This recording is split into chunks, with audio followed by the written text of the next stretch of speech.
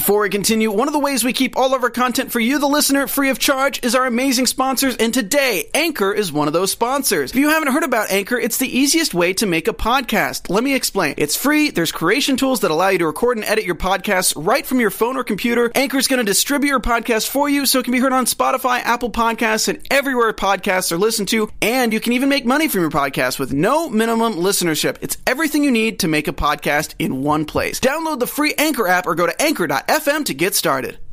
Hello. Are you tuned in? Or did we tune you in?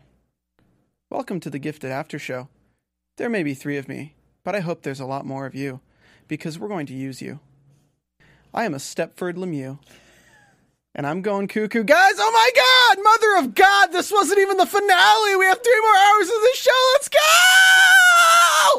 You're tuning into the destination for TV superfan discussion, AfterBuzz TV. And now, let the buzz begin.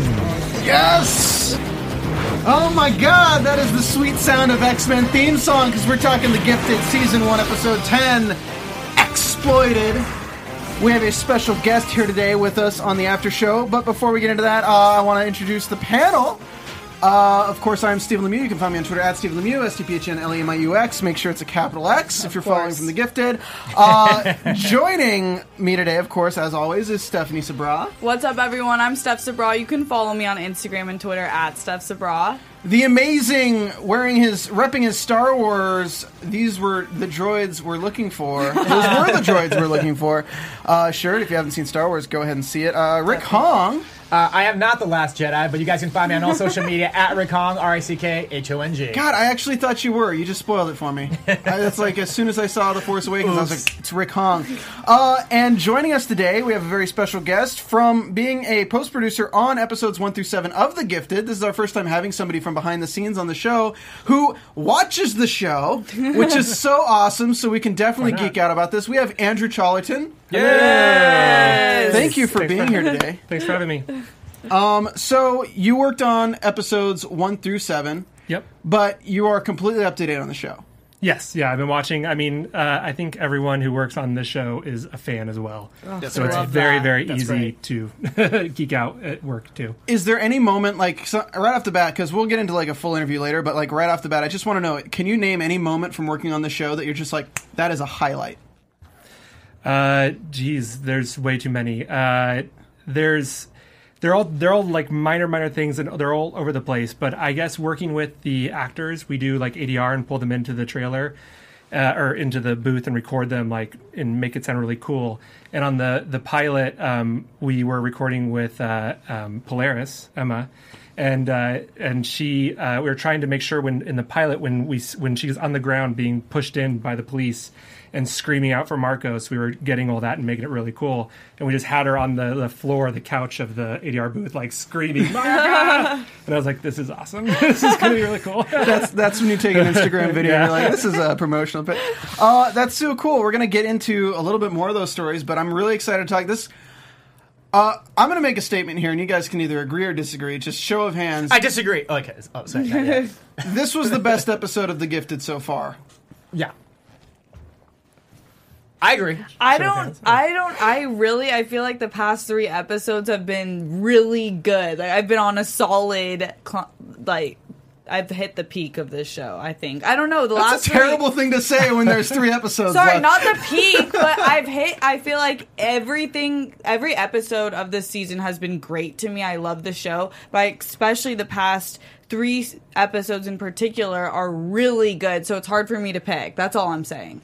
See, for me, I'd have to say that if it wasn't episode 5, maybe it is this episode, because both episodes are written by Jim Campolago. Congrats, Jim. So, I gotta agree. I gotta say this one's my favorite. I am happy to hear that you guys thought it was your favorite, because I saw a few reviews saying it wasn't their favorite, and I was like, am I being too nice about this? I loved this episode, so that makes me... Well, I mean, I looked at a few of the different reviews. I saw Entertainment Weekly. I saw, I don't know why I can't remember.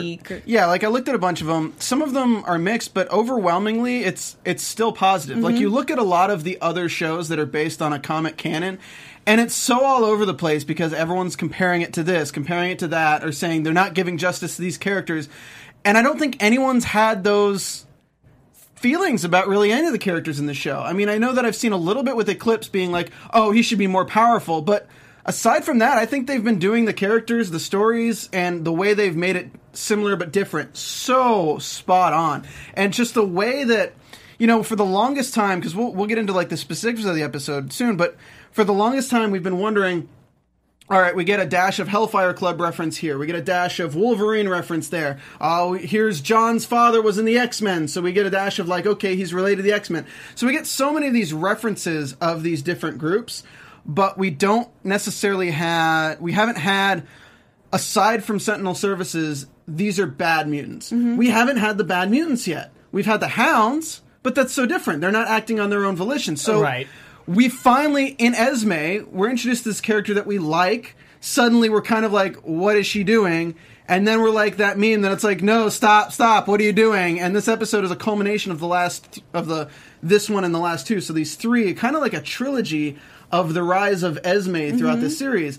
And they did it in such a slow burn pace that it's so much more effective than if they just introduced, I'm Esme and I'm going to just start controlling everything. Yeah. So what have you thought of Esme's character so far? Because we're going to get to the whole ending of this episode at the end, but like just from a character standpoint, what are your thoughts on her character? Man, I didn't want her to be bad.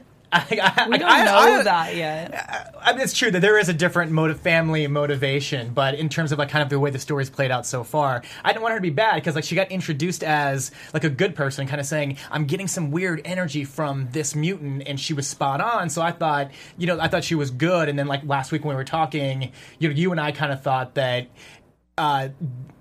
Oh geez, it was like the two couple were like they weren't being manipulated, and you and Michael said no, that they were being manipulated by her, and then you showed the on your computer you showed the triplets. Oh yeah, and I thought that was great that it actually played out in this episode. Like yeah, because as soon as they named her Esme, fans online went crazy. They're like, oh my god, okay, Stepford Cuckoos. Yeah, which I read that it is Cuckoos, not Cuckoos, and I thought it was Cuckoos before. It was just Cuckoo Crisp, right? So we had a lot of people kind of expecting some sort of play on the whole triplet or quintuplet thing, but again, they didn't give it away because these characters are also they've been part of the X-Men, they've been part of the Hellfire Club, they have such a rich history in different universes that they've played with them that there's no way to say okay, they're going to be bad, or okay, they're going to be good. Mm-hmm. Andrew, I don't know if you even knew that these characters were coming because you were working till episode 7. Well, there was a lot of prep that I did on other stuff, and we did know they were coming. But I think that's, back to the bad versus good thing, I think that's one of the things that the writers strive to do, which is not necessarily make any character good or bad, really. Like, everyone has their own motives and their own reasons for doing stuff, and that's one of the beauty of it being such a character-driven show, right? Yeah. So you can identify with each character in their own goal that they have for themselves. So are you comic knowledgeable or animated series knowledgeable? Probably not as much as you guys, but definitely like when I was a kid watched it and everything like that, like, but you definitely grow further into it more the more and more you work on it as well, right? So since you worked on a little bit past the episode 7 stuff, what's it like seeing it now on screen when you're like third person away from it now, but like seeing it all come to fruition? Is that how they imagined it? Is that how you imagined it? Well, it's actually not that different from when I was working on it, because when you are working on it, you're seeing comic references and you're pulling those up.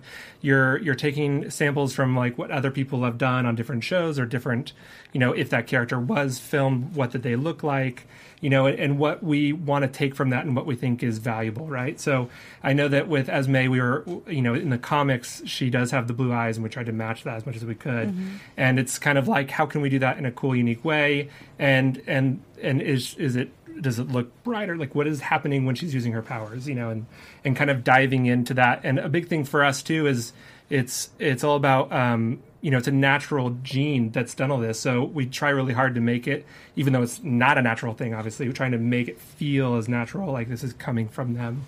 So a lot of that is what's part of the discussion when we're generating that stuff. Yeah, I like how a lot of the special effects in the show are more subtle than they are like over and ridiculously grandiose. Like her eyes again. Like, you keep her pupils. Her whole eyeball doesn't turn blue. It's just like a whirlwind of like a hurricane in her eyeballs, which is kind of cool. Even like Eclipse, like his blood is like that sunlight, but then when he's using his powers, it's just a beam. It's not that he explodes. His whole arms don't catch fire, and it just turns into this craziness. So that's really cool that's like a conscious choice you guys made to make them more human. Yeah. That's actually like my favorite part about the show, and I feel like that was a goal. I've been reading some of how it was written and worked out because it's so character based, and it's not like the other superhero X-Men type shows where it's all the effects and CGI, what their powers are, what they look like. You're really getting a look into what society is like for these mutants where they're not accepted, and then it's all has to be how they choose, like you were saying, how they choose to use their powers or abilities. It's getting a little hot in here, sorry. Hey, man. Oh, by the way, Steven, so Andrew actually does have an answer for the ADR thing from last week. I sent him the link, and I said, "Hey, if you have a take on this, we'd love to hear." I hope he's not about to say that I was wrong and that was Stephen Moyer. Well, then I won't say it. Oh my god, that was Stephen Moyer. Yeah. Was it really? Why did it sound so different? You know, I have to be honest. I watched it on my I like Hulu and stuff, and it did not sound that crazy out to me. It was probably just ADR that stood out, but it was Stephen. Yeah. Oh man, now I feel bad. Steven's never coming on the show now. Even though we share a name, it's still not going to happen. Well, so much for the existence of Chase, the ADR guy. There goes your goose egg, man. There goes my goose egg. Chase is in other places. We don't tell you about that. So we are going to talk about kind of go more character by character because this episode was more duos of characters having development. We have Dreamer and Blink, we have Marcos and Polaris, Reed and Kate, Andy and Lauren, Turner and Campbell, and then we have the breakout at the end. Because every storyline culminates in the breakout at the end. So let's start with Dreamer and Blink, which is a moment of silence for this storyline before I give my crazy prediction. Okay, so Dreamer's dead. God. Oh! So my favorite. I'm out of respect of the character, I'm not going to call her Syrup this episode. But Dreamer has been shot through the heart, and you're to blame. She gave love a bad name. Oh my goodness. The past two episodes, I feel like we can lift off the Syrup name for her. Yeah, she was so awesome last episode. Yeah. She was super... Honestly, this episode she was super awesome, and you're like, damn. But here's my crazy theory, is I don't think she's dead. Yeah, I was going to say that. Why? Because every other mutant, like, they die and their powers go away in some way, or they don't even see them using them. She dies, and a cloud of her memories leaves her. And I'm like, everything about her is transferring of memories and transferring of consciousness, which we see that with Blink, where she has a very vivid memory of something, and Dreamer just messes with people's heads. Like, who's to say that cloud of purple gas didn't end up in a guard in the room and she was just playing a character until she could get out? Or, I mean, what would be cool, too, is that throughout the series, and we were introduced to Pulse. And we didn't really get to know him as a character, but then we saw his change. So this time around, maybe for the writers for maybe next season, maybe even for the actual finale, you see a character who we've invested some time in, got to know. It looks like they've killed her, and now you can see maybe like her being changed by Garrett Dillahunt in terms of her being like one of the baddies. Yeah, I mean, that's a good point, too, because do we even know she's dead? Because here's the thing, is Dr. Campbell doesn't seem to be someone, to me, who would waste a resource. Yep. So we know that she was shot, but shot by what? Was it like a straight-up hollow-round bullet, or was it like, hey, this is a bullet that makes it seem like you're dead, but I'm just going to cart you away and experiment on you? Send me a flesh wound. But as Lauren says too, like he doesn't think of her as a person. Like he just shot her. But they're still assets. And at the end, he got what he needed. You know, after Andy and Lauren completed what he said, we have all that we need. Like for his research when they did the whole like he wanted, there's a bigger simulator purpose. thing. Yeah. So show of hands, is Dreamer officially dead forever? I don't know anything about the show. But I'm still going to vote she's dead. I think she's dead. I think she might come back. Because now we have Esme and her sisters. Not that I would still want Dreamer, but I feel like we're making room. Dreamer's too beautiful to be dead. That's what I think. Is the writer's room like that? Oh, we have a new character. Better make some room. Who are we erasing this week? Well, maybe she can come in the form of dreams. Literally become her name.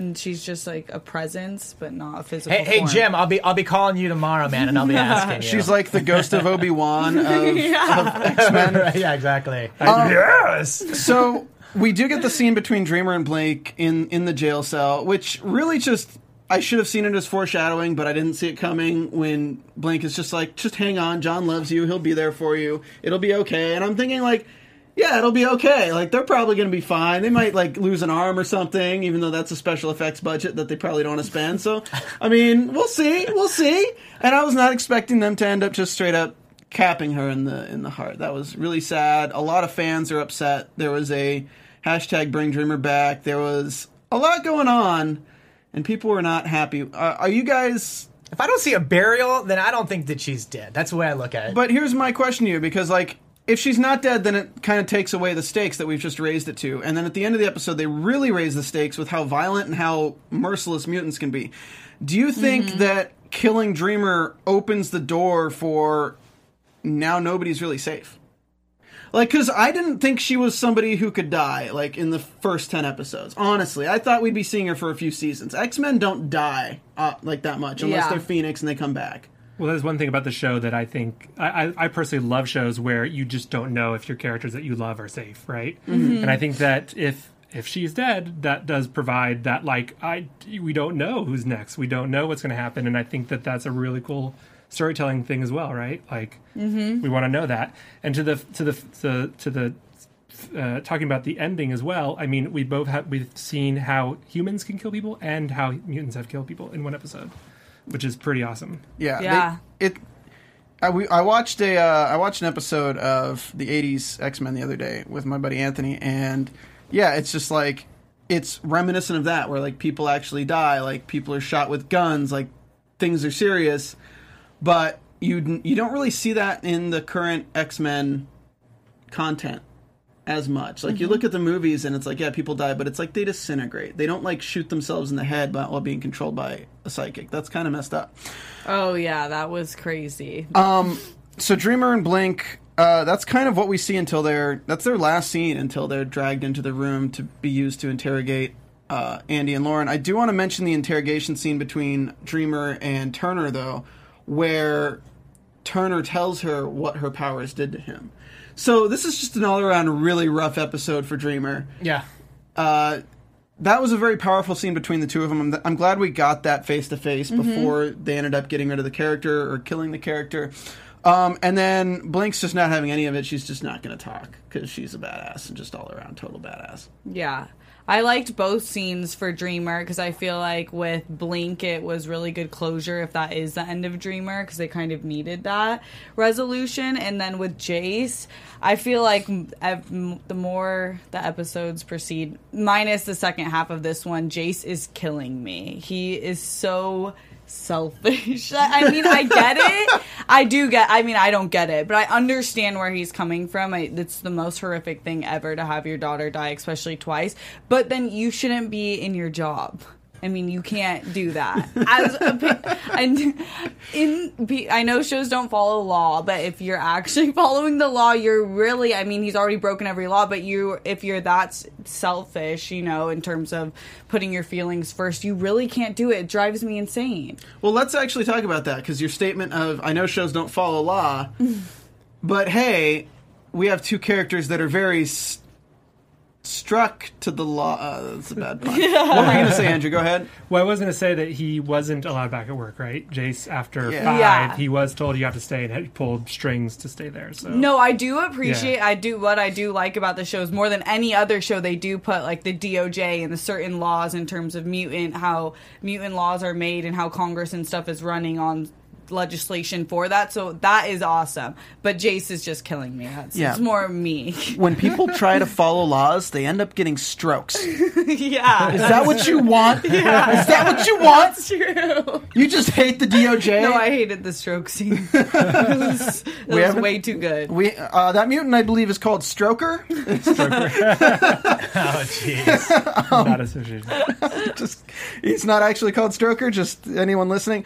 But speaking of people who want to follow the laws and are still trying to like hold on to that semblance of faith that some people are still believing that mutants are human citizens, let's go to Reed and Kate. So Reed and Kate are in a weird place right now because while the Underground is wanting to attack Sentinel Services to get everyone back, to get Andy back, to get Lauren back, to get Dreamer and Blink back, they want to get everyone back.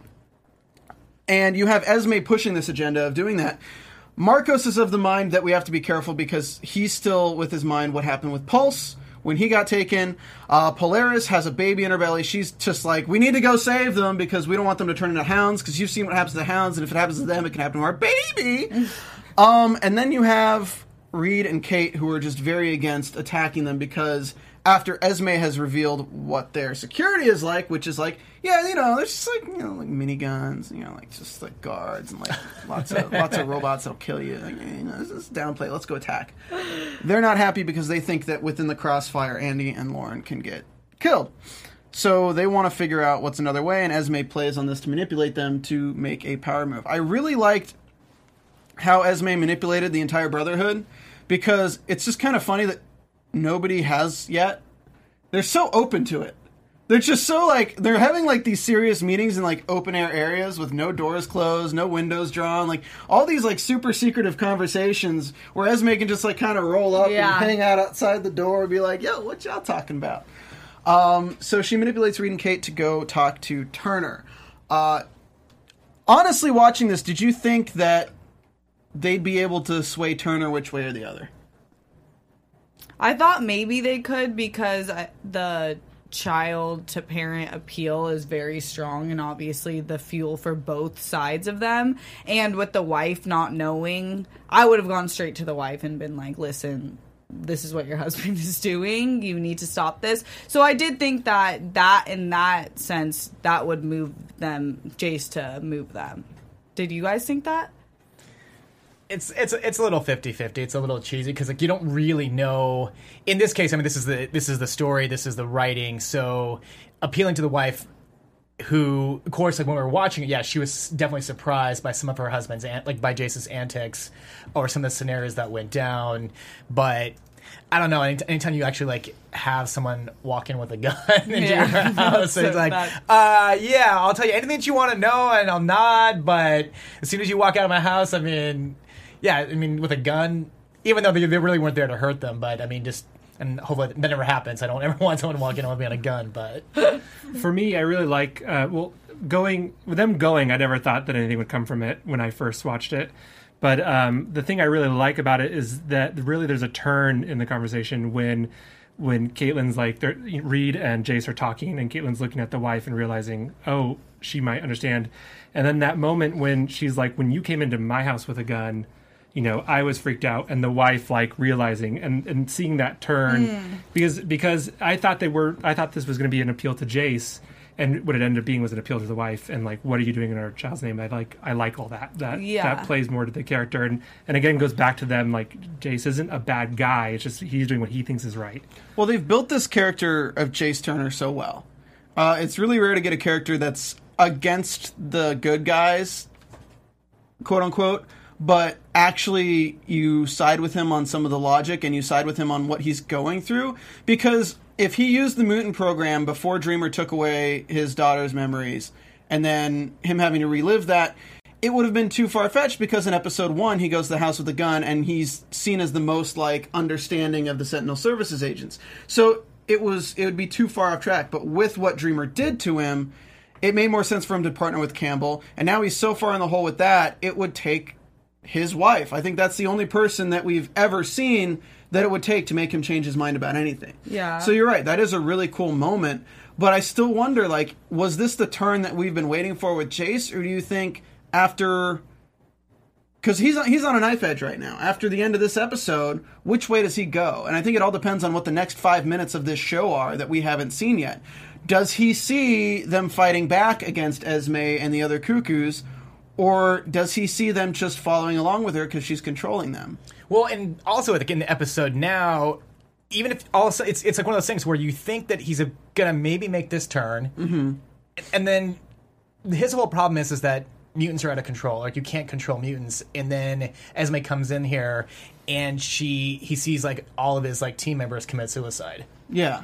And so then it's like even if he's going to turn, all of a sudden he's like, wait, no. Yeah. This is why I do this job, is because I'm trying to prevent exactly what just happened. But that's the difficulty, is does he know...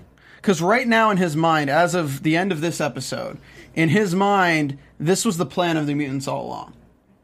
It's not Esme and the Underground, it's the Underground. But he does know. I think he does. He might have a good understanding of Esme and might not know if she's connected to the Underground. I do think that there's questions in terms of what's going to happen next. Where I lose Jace, though, is this. Like, he wants to protect people because he thinks that they're terrorists. But Dr. Campbell is no different. Yeah. I mean, he is using mutants as warfare. That is terror. I mean, It's Congress approved, though. I thought they shut down Trask, and I thought the whole Hound system wasn't approved. That's the thing, is that Jace's justification is that this is Congress approved, that it's a secret research facility, but it is Congress approved. And then Reed makes the good point, just because it's legal, does that make it okay? So I mean the show does such a good job of bringing in real life issues to discussion like that. This is the political commentary of the show. It was fairly on the nose this episode of, well, just because Congress says something or just because it's legal, does it make it right? Mm-hmm. And that's the question that the people want you to ask yourself, especially with, I mean, I know this is referencing more of the immigration and everything, but this also plays heavily in, like, net neutrality, right? Mm-hmm. Like, is it right? I know that 85% of the country voted against abolishing it, but they're still doing it anyway. And if it ends up abolished anyway, it's still a decision by Congress, but is it right? So, like, it plays with a lot of things here, like a lot of things you can attribute to their political commentary in the show. But it's not annoying. A lot of shows go too far with it. Yeah. I agree. That's one of my favorite parts, if not my favorite part. What makes this show different for me is that they do such a good job of not making it so in-your-face political commentary, not offending people at all, just really sticking to the merit on political commentary, but also focusing on the characters. Well, it's what X-Men's for. It's what the show was. It's basically, like, designed for that. Well, also, if you think about, you're looking at a world where these characters are neither good or bad, so those are the perfect characters to give commentary on that kind of stuff. Well, especially when they're able to be put in these situations. So, we were talking about Reed and Kate, right? Mm-hmm. So they do go to the house. That was a very powerful scene. The end is that the wife, leaves with that powerful statement of, "What are you doing in our baby's name?" And then Reed and Kate go back to the Underground, where they are confronted by... I don't know the character's name. I don't think we've actually given this character a name yet. Yeah. But they're basically, he's just one of the mutants who was always upset with them in the Underground, and he's like, what the hell? And they're like, what the hell? Esme gave us the idea. Why did she tell you guys that we're doing this? Which we can flash back and go into Polaris and Marcos. Mm-hmm. So... there's not too much to go on. It kind of seems like we've forgotten about the whole cartel thing for the past 2 episodes. It's true. They have kind of dropped that a little bit. There are bigger things to worry about, and I think the cartel will come more into play now that we have the main villain on the mutant side, and we have the Sentinel services, and we have Campbell getting what he wanted, whatever that means. It feels like it kind of feels like Campbell's about to go on the side burner for a while too. I think Campbell is season finale stuff, and I think Esme and the triplets are what we're going to be dealing with until the very end of the finale. Does that make sense to everybody? Yep. Because I feel like he's already served his purpose for this season. To start any new storylines with Campbell at this point there might not be enough time, right? Is that fair? Yeah, and I think that they left it where he got what he was primarily looking for, especially with the Strucker sibling. So I think you're right. And that can be revealed, right? Yeah. Kind of at the end to say, okay, season 2. Mm-hmm. Well, yeah, like at the end of season 1, possibly a scene with Campbell, his research confirming something that he can disable mutants. In fact, we did see Porcelain again in the video at the end of the thing. So we've seen some mutants that we haven't seen for a while. It'd be really interesting to see, like, him completely taking away the powers of a mutant at the end of the season. And because this is kind of what it's been building up to with the Strucker research, what happened to Reed. And I'm also interested in the storyline with Reed because now that we've discovered the gene that can take it away or possibly give it, will Reed be able to recreate his mutant powers? And then seeing what power he has. Yeah. So, I don't know. I mean, the show has so many directions it can go with, and that's one of the powers, because they get from not just killing everybody. We killed Dreamer, but, like, they don't just kill characters left and right. Oh, we think we did. Damn it. We think we did. I was surprised Jace wasn't killed, actually, because she did kill everyone. Yeah. And I know, like, I would have been armor. shocked. I know that, but I was like, is this a moment where Jace is going to go? But it didn't happen. And I'm kind of happy about that. So she might have thought he was. Yeah, that's true. Yeah. We did kill the other agent though that's been there since the beginning. Like episode 1, his partner behind him that just wanted to rush into the house. So we killed the guy. We killed the guy who wasn't really Agent good Weeks. In any way. Yeah. He didn't have 3 dimensions. He was just kind of the agent character, right? He was Agent Weeks. Agent Weeks. Mm-hmm. He only survived 10 weeks. Exactly. Poor not guy. Agent years, not even agent season. Not even agent months. Season, yeah. Better than Agent Seconds, which we met 10 of in this episode. Okay, so Andy and Lauren, let's jump to them. Cool scene in the jail cell. Again, we don't forget that Andy decided not to use their powers. They do a commentary on a lot of the things that people are like, that usually they would gloss over. Andy apologizes for not using his powers in that moment. Lauren says he was right, and she kind of talks about herself a little bit, and then he uses his powers a little bit and gets shocked. And then they're taking to the... somebody in our iTunes reviews, which I'll get into in a minute, said the Danger Room. A version of it, yeah. That's what I was thinking. I was thinking the same thing. I will give a shout out to them right now, as Serpentina Lynn. We'll do the iTunes reviews in just a minute. But they're taken to the Danger Room, which we get this is our callback to Wolverine, where he says, yeah, we found a bunch of adamantium in a Canadian research facility. Yeah, British Columbia. Thanks, Jim.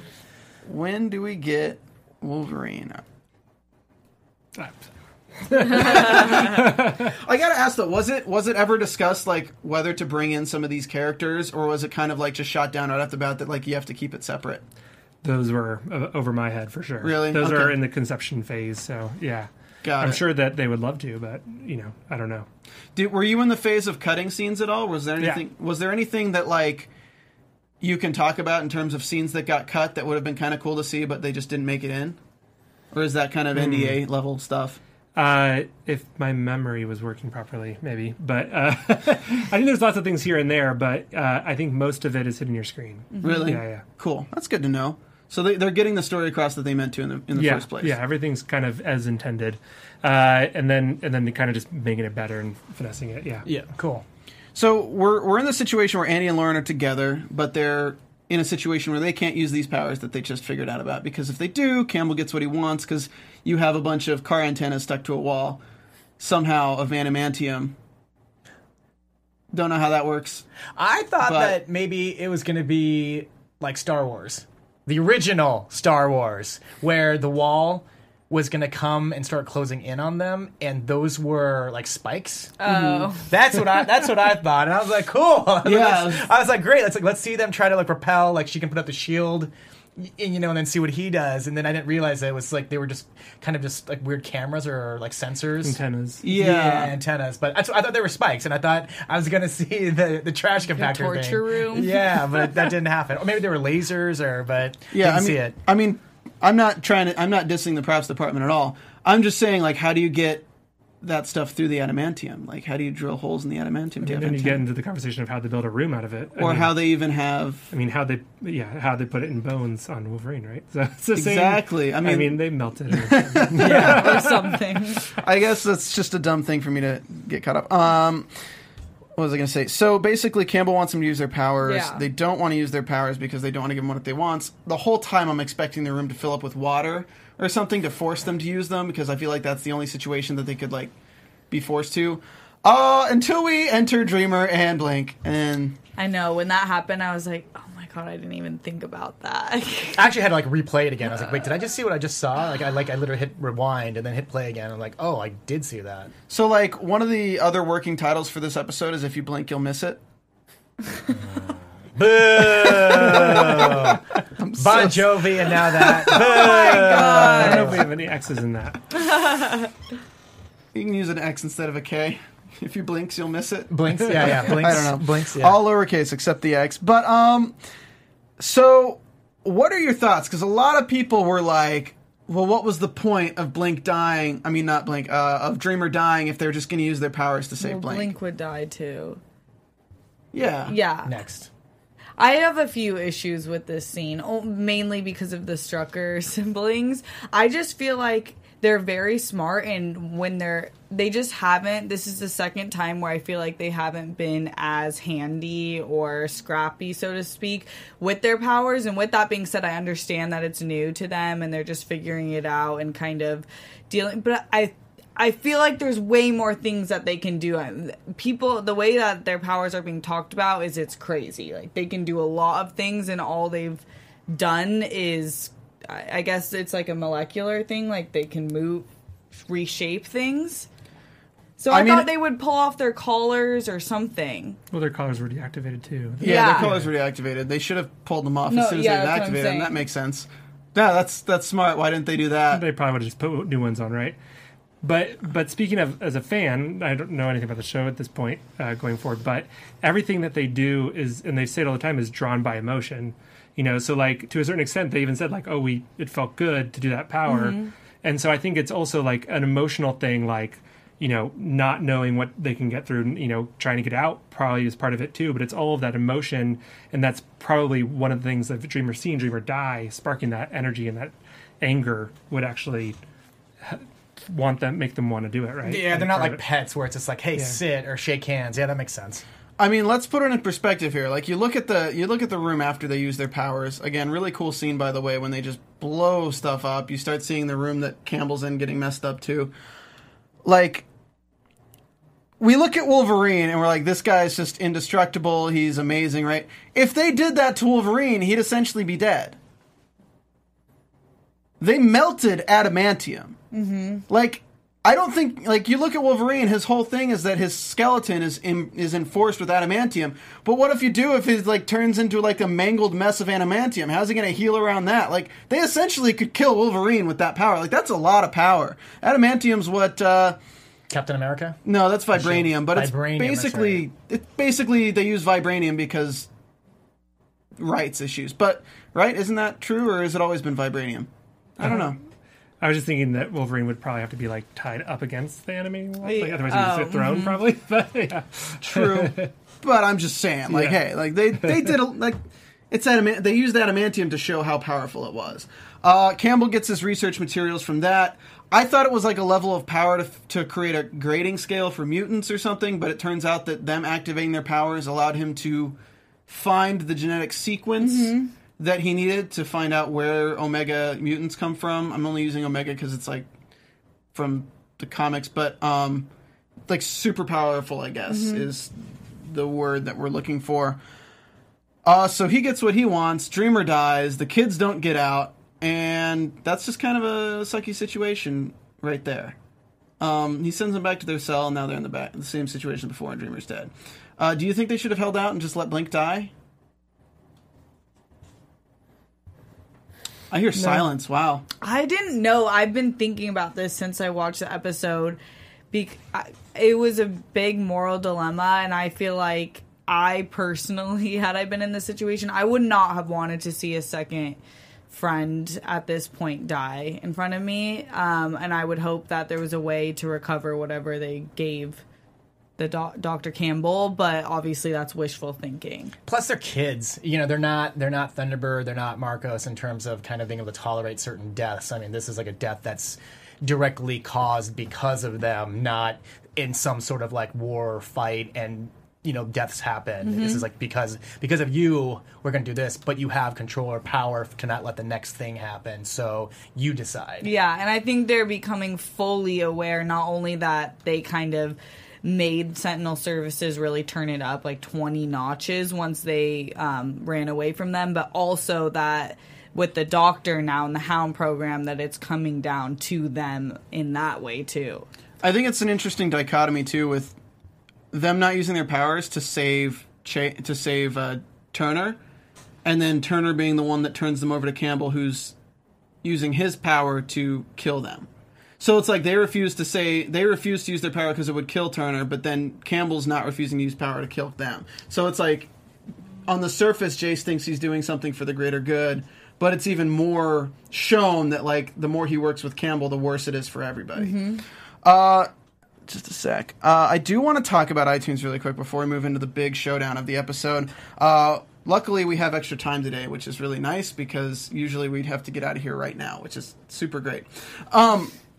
So, guys, one of the big ways you can support the show over the holiday break, give us a little Christmas gift, is to go to iTunes and search The Gifted under the Apple Podcast sections and find the one that has the picture of all four of us acting like we're the people in the picture of the Gifted promo picture. It's pretty funny. Or at least I think it is. Who knows? We got a few new reviews. I do want to give a shout-out to X Nunwired, who came back with another review.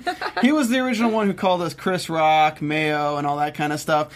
And he said, Mayo's on point last week. Hey, I'm actually, like, not hated anymore. Yourself. He said, you've turned me on to like you, Mayo. LOL. Great podcast as usual. You guys got me excited with the idea of the Cuckoos and so happy when it happened. By the way, I want to hear you guys' thoughts on Disney potentially buying Fox. We'll talk about this at the end of the show. X-Men and Fantastic Four. And the future of The Gifted. I said it before that I'm so happy with Mutant Story finally adopted on TV, but is it wrong that I'm willing to... Yes, it is wrong that you're willing to give up The Gifted, Legion, Deadpool, and all of the rest in exchange for X-Men on the screen with Disney MCU approach. Yeah, that's wrong. Like, there's room for both. Like, what are you talking about? Total reboot to fix timelines. You don't need to reboot to fix timelines. You can do tons of stuff. Don't need the X-Men to be in the same universe as the Avengers, just Disney made. Well, yeah, that makes sense too. You don't need that. And you want the solo movies like Gambit, Nightcrawler, Iceman. Like, you can have both. I want the solo movies with Gambit and all that stuff too. It doesn't need to get rid of everything else. Come on, Nunwired. Like, don't be mean. I want to keep this show. Chupacabra's X says, Panels on Target knows their stuff about production of show and classic X-Men trivia. Great companion to the show for fans.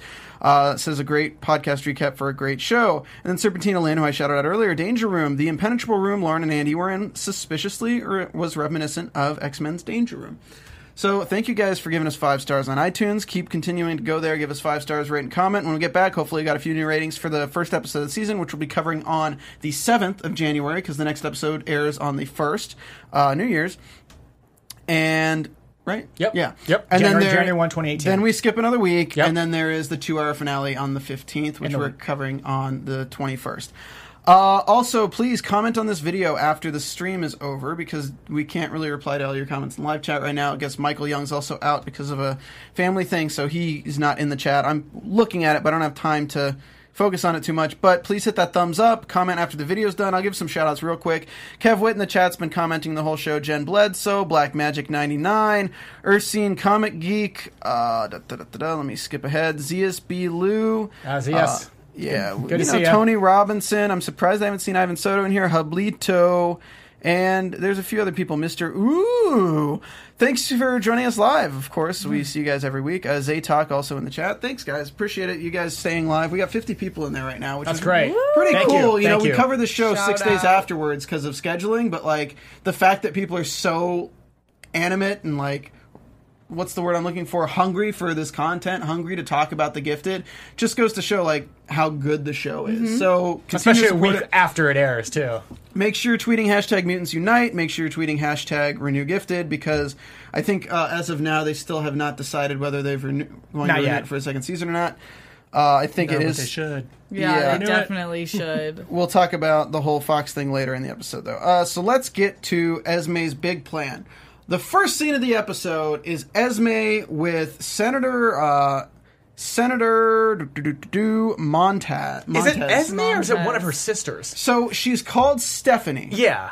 But I think it's Esme. Okay. So in this case, they give hints to it, but you can do some research into the character. They have a hive mind. We talked about it last week. They have a hive mind where they can communicate with each other without cell phones or anything, and they also get more powerful the closer they are together. In this, to me, it feels like their sisters were just captured. It feels like her sisters were both just captured, and that's how they gave her the clue, because it seems like it was a joint effort to catch all 3 of them at the same time. because that's why Sentinel Services was right there, right as her sisters were getting captured too. And that's why the emotions, as you talked about, the emotions are so strong. Her sister's emotions are really strong at that point, because I don't imagine her always freaking out like that when she's talking to her sisters. It's probably because their powers were like overloading as she was like trying to escape, and that's why she's blurry. That's why she doesn't know how to like actually function, but she manages to escape, which is great. And now the cuts to Esme after that. So I'm assuming that Stephanie was Esme. Senator Montez seems like a character we'll be seeing more of as the seasons go on. But yeah, so Esme's whole plan, she finally convinces them that she can mind control one of the guards to let them in. Because they are not aware of the whole thing with the Struckers. They just know the transport's taking the mutants out. Yeah. So everyone's on board to attack the transport, just not through the deadly means that Esme uses. And damn, this was just a really cool scene. I liked all the directing. They directed, like, you would see shots, but you would never see shots of the twins until, or like her, her other two twins until the final, like, okay, that's who she's going for. But I like just like they're like, you see other people like in the truck and everything, or the bus or whatever it is, or the prison transport, but you don't see them until she actually like breaks them out. Yeah, that was a really crazy scene, and it kind of left it open-ended where are they going to start controlling all the people that was in the bus? Like, is that going to be their squad, or are they going to join with the underground, or is their legions only to themselves and they'll kind of just dip out and work with themselves and use them when they need it? That's what I'm really interested to see, but maybe next episode probably, I assume, we'd see that. I don't know. We got 3 hours of this show left. And I think Campbell's role is done this season. No, with her, though. No, I know. Oh, but, yeah. There has to be a lot going on with Esme. Mm-hmm. Like, it's either going to be, this is the start of the Esme crew, and by the end of the season, maybe we take her out, or maybe we take out one of the sisters. Maybe they go and immediately start attacking Sentinel Services with Dr. Campbell there. Maybe they go release all the hounds, but because all of the hounds are so mentally incapable right now that Esme can control them all really simply, maybe it's a lot easier to control hounds than it is to control anything else. She may have even made the hound that was the speedster attack them and blown its cover unintentionally. Now that you think about it, she's like, oh, I read something coming out of her mind. She could have set off the hound right then to make it attack. Who knows? Like, there's a lot going on. There is the Hellfire Club. We don't know if Esme is a member of the Hellfire Club, but the way that she treats human life makes me think she would be. Mm-hmm. She doesn't care. Yeah. It's us against them. It's not, and we get a great quote from her earlier in the day, which she gives this like smirk when she says it, which is when she's talking to Reed and Kate, and she says, human problems need a human solution. And you're like, damn, this bitch is crazy. Yeah. So that's kind of like, so when she's making the humans kill each other, I'm like, damn, that's so dark. Human problems having a human solution. She's forcing them to be their own solution. To me, that was the exact, like, we just had him, was it Campbell, not care about humans. And I feel like this is the exact mutant version of that, right? Like, yeah. I don't care about them. Just pop them off. They're just a tool for me. Yeah. Good call on using the special effects budget to blow up a car with a guy taking the pin out of the grenade and stepping into the car. Yeah. Oh, it's like a train wreck. You can't just like look away from. You're like, oh no. You're always looking at it, going like, they're not really gonna. Oh, yep, they're dead. Well, we talked about this in the first few episodes of the After Show, which was the first time on screen that you look at mutants, whether they're good or bad, as these are just super dangerous things, and you can somewhat agree upon needing some control of them, is in Logan. When you watch Logan and you see what happens in Vegas with Xavier, you're like, yeah, like that's terrible that millions of people could just die because a mutant can't control their power. And you kind of see it with Magneto, but that's a one-on-one thing where he's like taking the blood out of a security guard to make the balls and things like that. And then in this show, like, now you see it. You see, like, holy crap. Like, a mutant who can control people can just walk around, just kill anyone they want. They can have them kill each other. Yeah, take the grenade out. Humans have no control over their bodies. So this is kind of like a funny thing. Not funny, but, like, it's her revenge on them because Campbell is turning the hounds into anti-mutant things, and now she's turning the humans into anti-human things. It's like kind of like a poetic revenge on the humans for what Campbell was probably going to do to her sisters. You do see her sisters on the security cameras when Turner shows up to find everyone and tell them to get in the transport that he's taking them back. It shows a screen of like the 9 security cameras with the mutants, and you see 2 of the sisters curled up in separate rooms. You see a few other mutants, and then you see Andy and Lauren. And you see one room that's empty, and you're like, "Aw, Dreamer, dead." Now she is syrup. I said I'm not going to say that, so I'm not going to. Love her.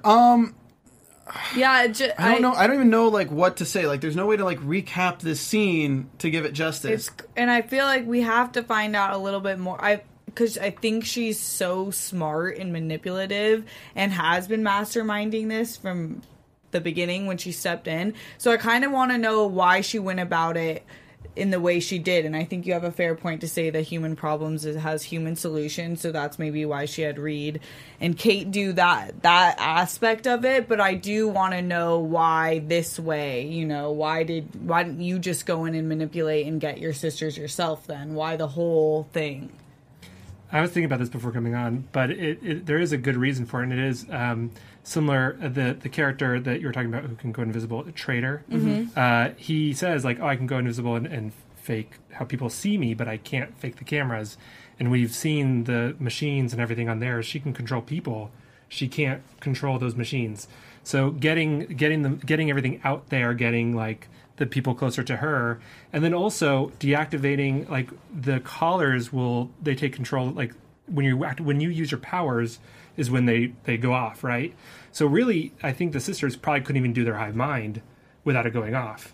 So the second that Esme turns it off, I think that's when they can all connect, become as strong to then start manipulating everything. I think that's when it starts happening. She needs them closer to her. Oh, okay. That's the way I watched it, at least. Do you think her sisters got shocked every time she read somebody's mind? I think if they were connected, right? I think that they could I would assume that they could turn off their hive mind. Okay. But it's probably like more comfortable for them to be in that. But when it's on, they have no choice. They have to be off, so to speak, right? Yeah. So it's kind of like a. I don't know what a good analogy here would be. It'd be like, here, let's bring it back to net neutrality. It's like humans without their internet. It's like you're so used to the internet, and then somebody takes away the internet, and like you got to fight back and get the internet back, right? Mm-hmm. And like you're uncomfortable until you do. Make it win. So yeah, I mean, it opens the door for so much. Let's talk to you for a minute before we get into predictions, because I don't want to lose the chance to talk to you. What was your experience working on the show? Just like you said, the cast was great. You said everyone was working with. Was it really just a positive like atmosphere the entire time? I mean, it's a very busy show. Like, it's a lot to do, and everyone's working like around the clock, and there's so many people working. But pretty much everyone is amazing.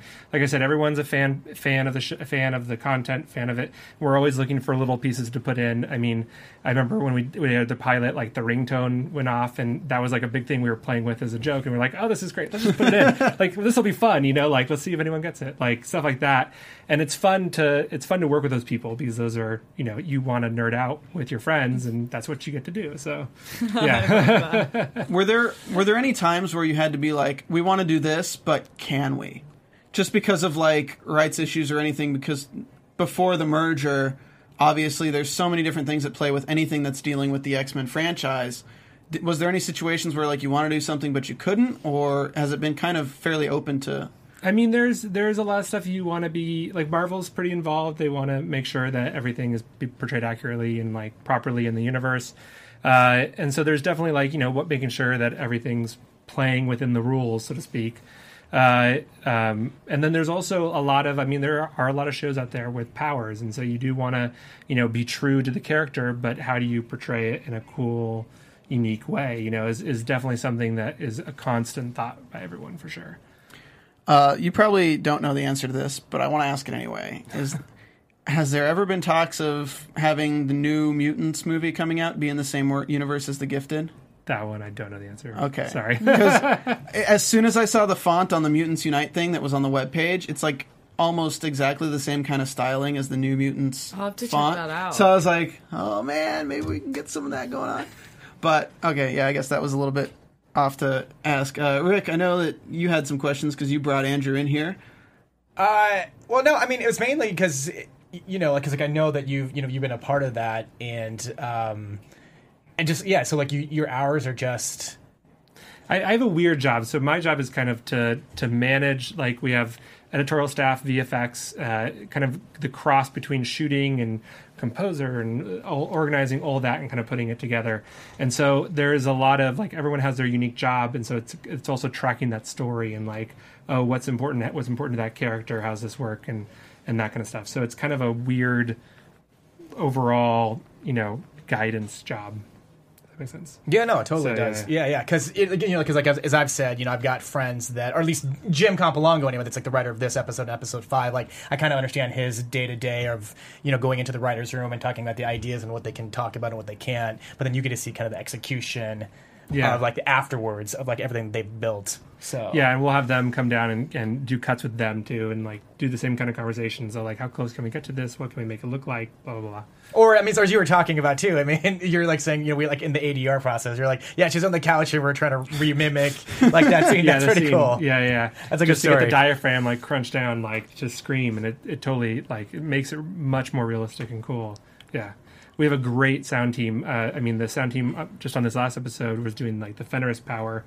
Getting to, like, build all that and create what these things sound like is a feat unto itself and is really, really cool. So, well, even with Otto Strucker, like, that was kind of cool because especially we had Raymond on the show, and he was like explaining to us what mutants were. It was kind of funny because he doesn't watch the show. He's not as knowledgeable, but he's like, they had me just pretend that I'm creating this ball of nuclear fire, and I'm like, that's so cool.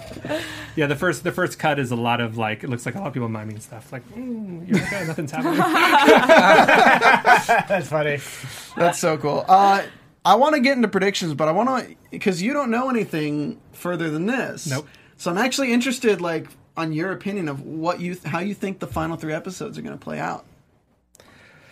Well, I think one thing that the show's done really well of is never, like, almost every character is still alive in some fashion. Not speaking of people who have died, but in the storytelling world, like, so I do think that we're going to see more Campbell. I think we're going to see more Esme. I think we're going to see all those different storylines go together and how those intertwine, right? Like, I think that is part of the fun of the show. So I think we're going to see all those characters.